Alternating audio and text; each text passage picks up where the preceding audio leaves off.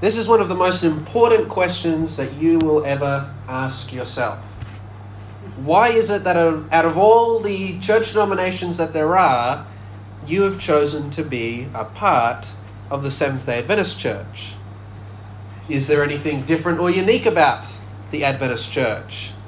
Is it any different from the Baptists or the Uniting Church or the Catholic Church? Is there anything that makes the Adventist Church unique?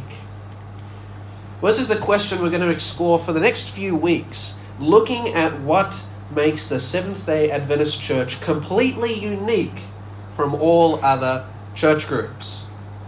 And this morning, to start this journey, we'll be studying how the Adventist Church came into existence. What is its history?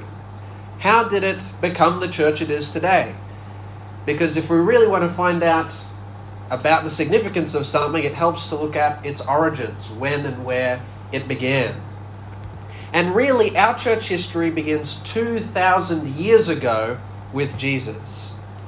Just before Jesus ascended into heaven, he told his disciples to go out into the whole world and make disciples of all nations. And he told them, start in Jerusalem, then go to Judea and Samaria, and eventually go to the whole world.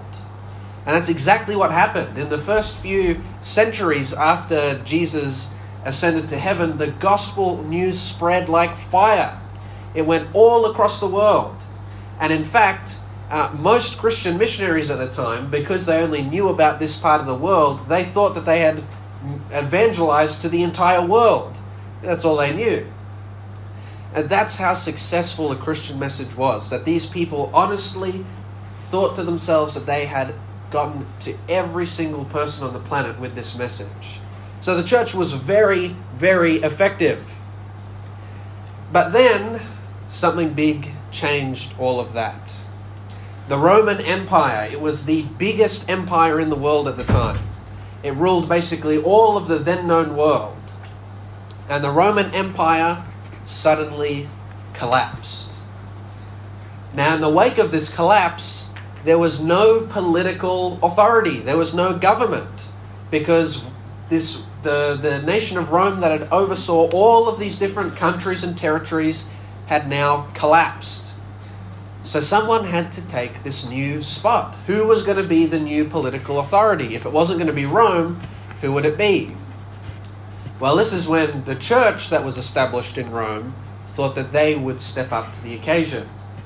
And so the church in Rome decided not just to become a religious authority, but also a political authority. And this is where we see the birth of really the Roman Catholic Church as we know it. Now, the problem with having one body be both a religious and political authority is that that's a lot of power in one person's hands. And in fact, it was too much power. And very quickly, the Christian church became very corrupt. The church ruling through the medieval period, or the Middle Ages, or the Dark Ages, whichever term we use, was very, very corrupt. And it sought to be really a dictator over doctrine. Bibles were not given to ordinary people in their own languages.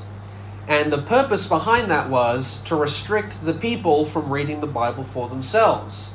Because if they could read the Bible for themselves, they could see that what the church was teaching was in fact wrong.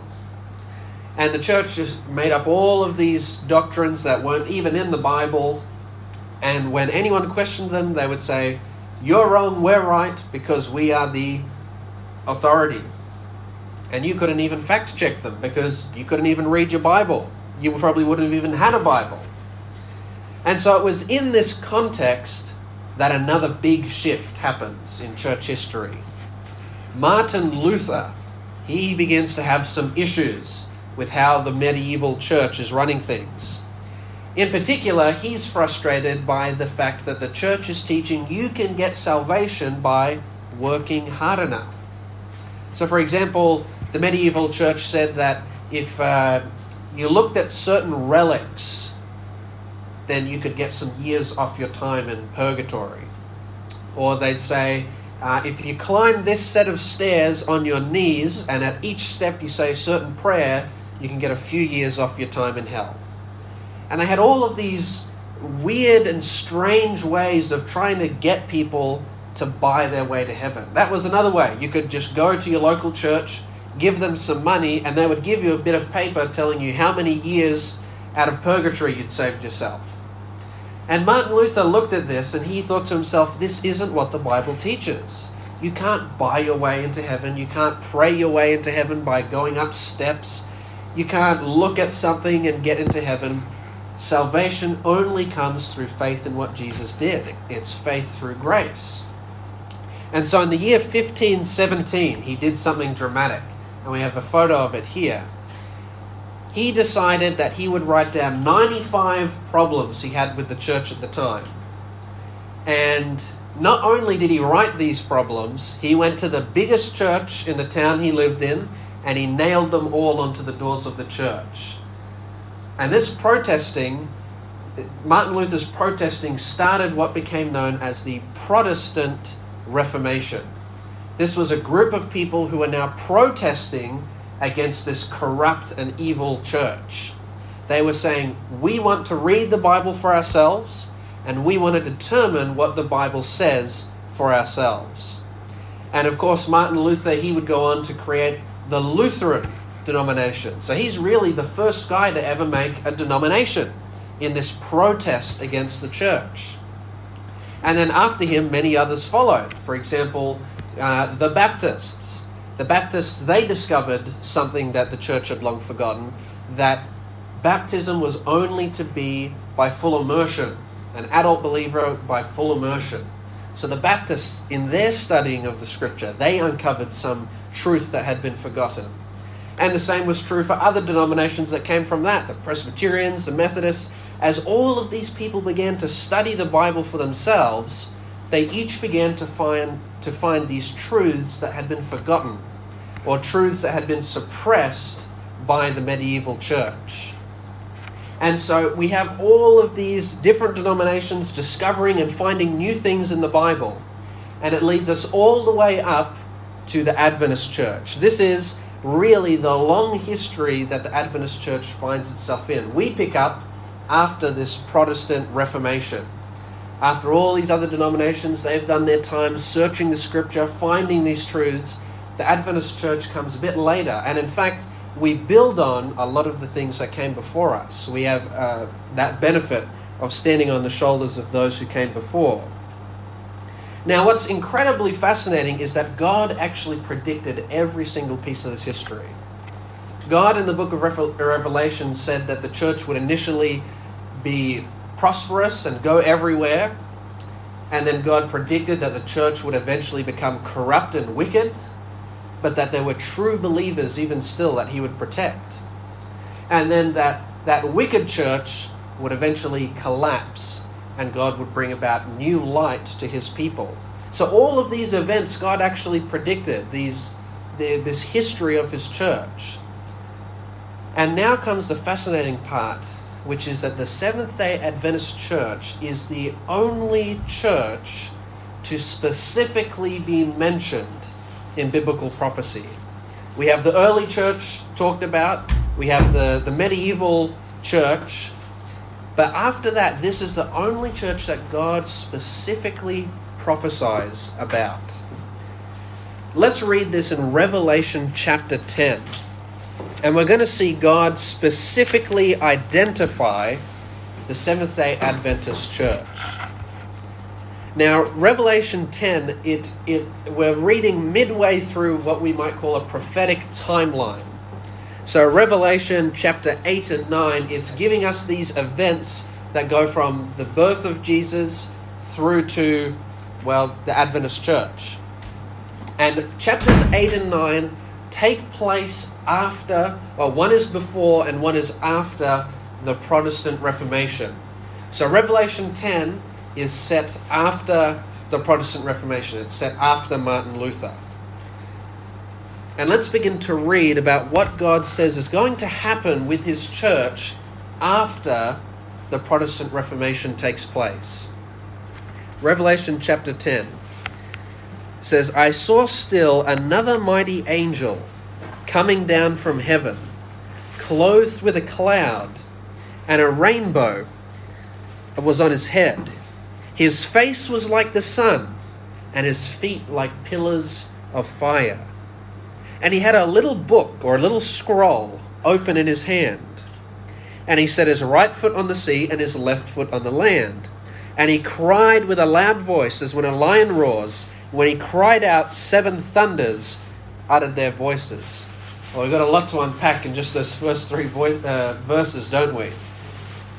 Let's begin with the description of the angel that John is seeing here. So John, he's in a vision. God's showing him a vision of the history of the church. And here he says an angel comes down to him. And this angel is clothed with a cloud. He has a rainbow on his head. His face is like the sun. And his feet are like pillars of fire. Now these are all descriptors of what God looks like. Around God's throne there is a rainbow. God has his face is bright like the sun. His feet like pillars of fire. That matches the description of Jesus in Revelation 1. But it says it's a mighty angel, and later we'll see that the angel ascribes worship to God. So although the qualities are similar to God, this isn't a representation of God, but this angel clearly speaks on behalf of God. He speaks with authority given to him from God. The descriptions are so close that we may as well be hearing from the very voice of God. And in fact, verse 3 indicates that to us. It says, when the angel speaks, there are 7 thunders uttered in his voice. And that's again language used for when God speaks. At Mount Sinai, when God spoke to his people, they said it was like thunder. So this angel is speaking with the authority of God. God has given this angel to speak on his behalf. And in fact, their descriptions are so similar, it's difficult to tell them apart, it seems. So this angel means business. He speaks on behalf of God. And it says that he has a little book or a little scroll in his hand. And he sets his right foot on the sea and his left foot on the land. Well, when talking about the sea and the land, it's giving us this idea that this is a global thing, across all sea and across all land. This angel, he is in his hand. This little scroll is a message that is meant for the entire world. It is a global message. Whatever is written in this scroll, it's that important that John is trying to tell us he's got his feet on the land and the sea. This is across the whole world.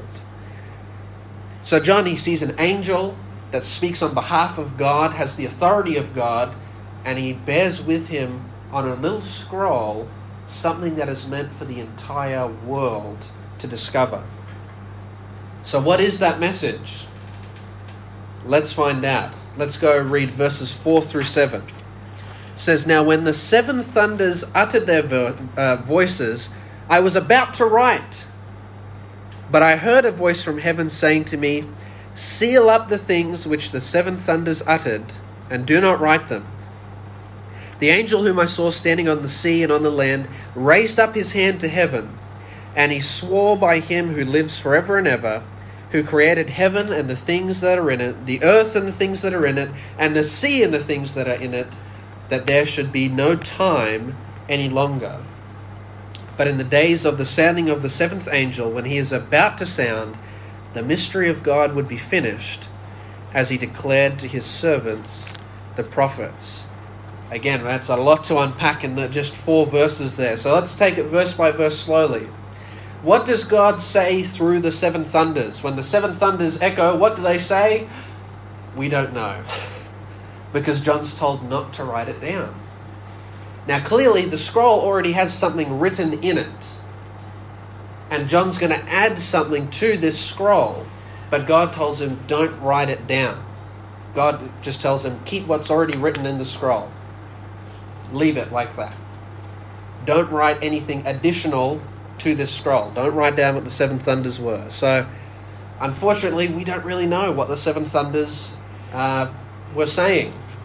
But perhaps God didn't mean for us to know. That's something we might have to ask him when we arrive in heaven. But interestingly, God doesn't just tell him not to write down what the 7 thunders spoke. He tells him to seal up the scroll and what is written in it. And the reason he gives is that's meant for a later time. Seal up the things which the seven thunders uttered, and do not write them. So there's this scroll that's sealed, but it's not meant for John right now. It's meant for a later time. So then this angel, he does something interesting. He swears basically on God. And what does he swear? That there will be no more time. Now, some of your Bibles might say delay, but the word there is chronos, which is time. So some translators have taken that to mean there's no delay in time. And that is an accurate way of saying it. The angel is saying that there's time's running out. Like, he's trying to indicate that the soon coming of Jesus is around the corner. There's going to be no more time. That God's just around the corner. But John is also referring to prophetic time here. We're in a prophetic vision. And John here is referring also to prophetic time. Now, what do we mean by prophetic time? Well, in the Bible, there are time prophecies given. For example, in Daniel and Revelation, we read about prophecies that last for 1,260 days. So that's a specific prophecy about a specific time.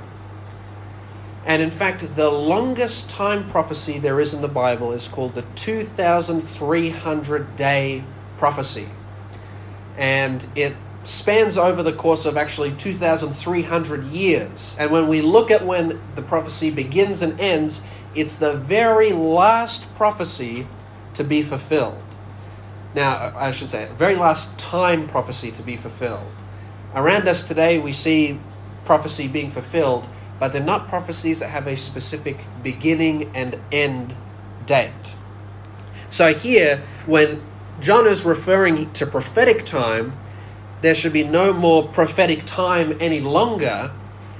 It means that there's a conclusive end to these prophetic time periods. Whatever the scroll has to do with, it has to do with something about the longest and the final prophetic time period.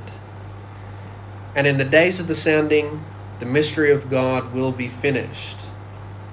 So this scroll, we still don't know quite what it is. But what we do know is it has something to do with an end time message. We're told that there will be no time any longer. Jesus is coming soon. So whatever is written in this scroll, it has to do with the second coming of Jesus. And the other thing we know is that it has to do with prophetic time. And specifically, the longest and the final time prophecy that the Bible gives us. There's going to be an end to prophetic time. This is the last fulfillment of a time prophecy. So we're looking for something in church history where God brought about a message about the end, the second coming, and the end of, or the fulfillment of the longest time prophecy, the 2,300 days. So there we go. The stage is set. We know what to look out for now. We know we're looking for something about the end times and prophetic time after the Protestant Reformation. And this is where we begin to enter into where the Adventist message begins. It begins with a man by the name of William Miller. And Miller lived in the early 1800s in America. He was a man of faith, and he was dedicated to discovering the truth about biblical prophecy. And in particular, he was studying a very special prophecy in the book of Daniel. And that prophecy was the 2,300-day prophecy, the longest and the last time prophecy in the Bible, the one that is alluded to here in Revelation 10. And we're going to play a video for you to illustrate what William Miller discovered as he studied the longest time prophecy in the Bible. So as William Miller studied the longest time prophecy in the Bible, he concluded that Jesus was going to return in the year 1843. He calculated the right dates. Well, eventually he realized he was off by 1 year. And so the year was 1844. And the date was going to be October 22nd. And he believed, he'd studied intensely this prophecy.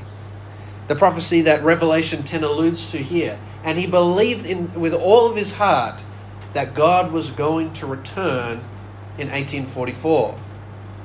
The only problem was it was too big of a burden for him to bear. He didn't like the responsibility of knowing when Jesus was going to return. So William Miller made a deal with God. He said, God, I will not go out and preach this message unless you give me the opportunity to do so. I'm not going to go out and look for it. But if something comes my way, I'll go and preach it. Well, within about an hour, William Miller gets a knock on his door. Who do you think it is? It's someone asking him, can you come preach at our church this week? And William Miller, he ran into the forest and he was so annoyed and upset with God, but eventually, after pouring out his heart to God, he said, God, I'll do as I said. I said, if you give me the opportunity, I'll preach this message. And he did. And people were blown away by the idea that God was returning in 1844. And eventually more people came and asked him to speak at their churches. And he continued to spread this message. And eventually, this message became so popular that William Miller was preaching to about 10,000 people. And he preached over 6,000 times in these 4 years leading up to 1844. 6,000 times, and some of these crowds had 10,000 people in them. And there's an illustration of that as well. And it's interesting, some people think, oh, maybe Miller was making a bit of money from all this preaching. Well, he did make a bit of money. In 1837, he was given $1 to travel to Canada. And that's the only money he ever received by all of his preaching. This was a very expensive endeavor for him. He was making no profit from any of this. And what was so interesting is that there was no one church caught up in this, what became known as the Millerite movement. It was named after William Miller. The Baptists were involved in this, the Presbyterians, the Methodists. Every church denomination in America was getting involved in the Millerite movement. Even the Catholics. All of these churches believed that God was going to return in the year 1844. And in fact, these people were so dedicated to this idea that some of them sold their houses, some of them sold their fields, some sold their possessions. Those who were farmers, they didn't sow any seeds for next year's harvest because they wanted to show faith that, well, why sow another harvest when God is coming back before we're going to need it? And these people, they were mocked, they were ridiculed, all because they believed in their heart of hearts that God was returning in the year 1844. So, October 22nd. So what happened on October 22nd, 1844? Well, Jesus didn't arrive. They had believed with all of their heart and soul that Jesus was going to take them to heaven that very day. They waited all day. They waited up till midnight. And as we saw, they waited, they heard all the midnight clock hit 12 times. And Jesus didn't come. Now, if we put ourselves in their shoes, imagine the level of sadness and grief and despair they would have felt. And, putting aside the fact that they'd sold everything and putting aside all of that, for the Christian, Jesus is the person that they love the most. And they thought they were going to see him, the one that the Christian loves.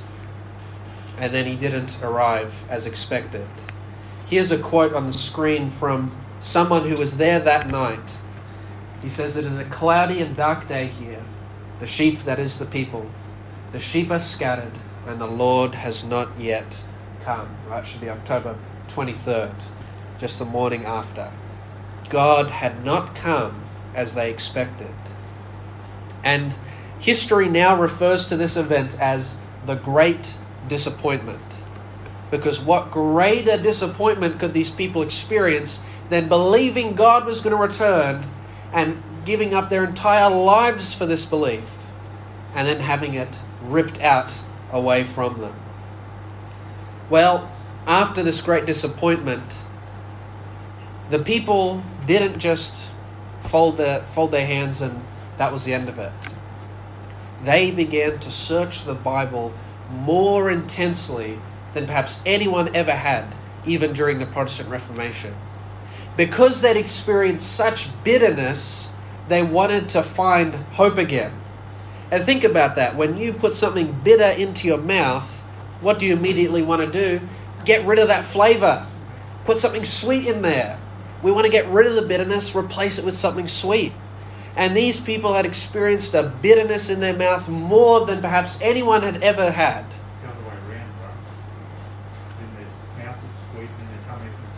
Well, that's right. We'll get there.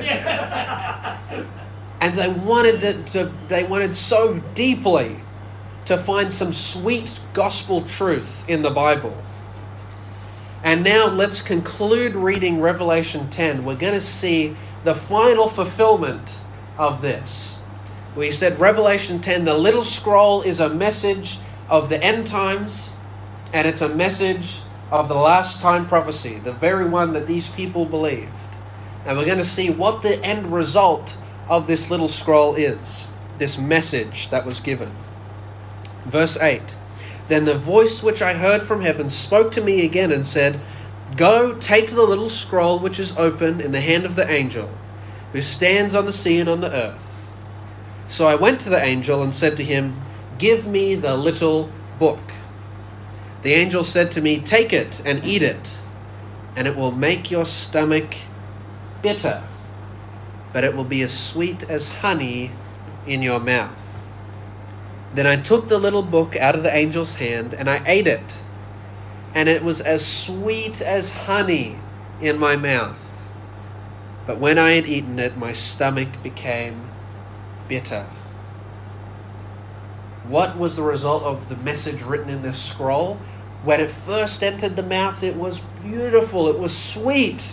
And that's exactly what the Millerite message was. Jesus is coming again. The last time prophecy is going to be fulfilled. We are going to see Jesus in 1844. That is the sweetest possible message that these people could have heard.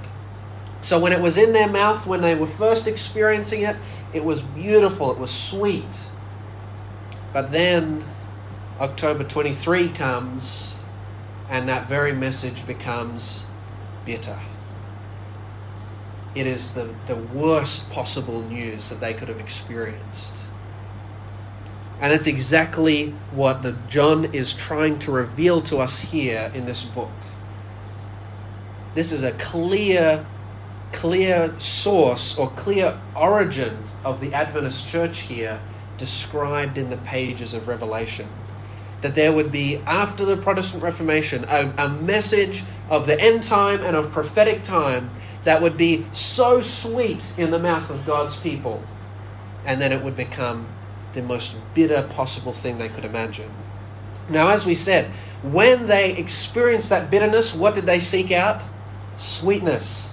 They wanted something. They searched their Bibles to find some sweet, some good news, something to get rid of that bitterness. And they succeeded.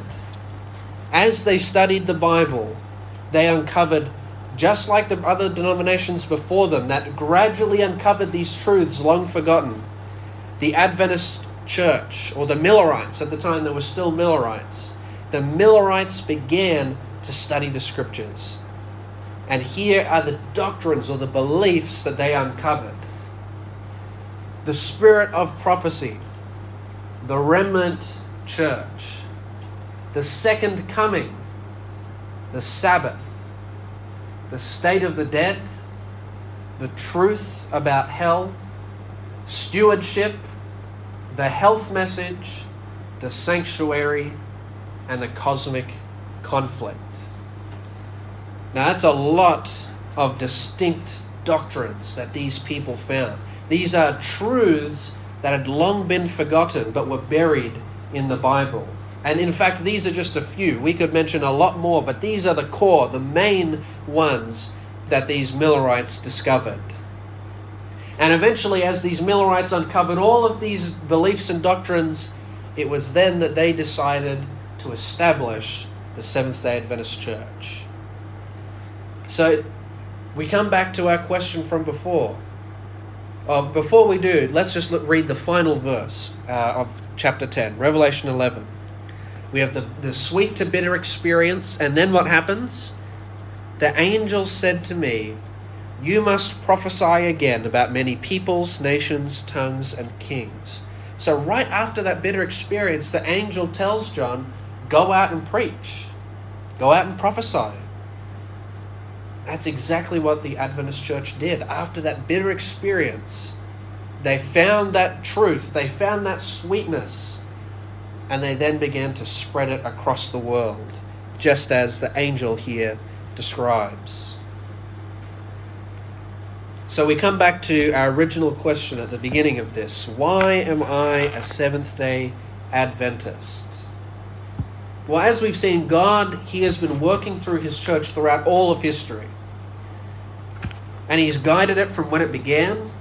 He took care of His true church when the medieval church was being corrupt. He helped pave the way for the Protestant Reformation. And He did help the other Protestant denominations to discover truths as they intensely studied the Scripture. But all of this church history finds its culmination point in Revelation 10, with the birth of God's church specifically intended for the end times, specifically intended as a prophetic movement, just as the angel says to John, prophesy about that experience. As I said earlier, God doesn't ever in His revelations specifically refer to any church. The early church was just the one Christian church. And then we have the medieval church, but after that, God never refers to a specific church in the Bible except for the Seventh-day Adventist church.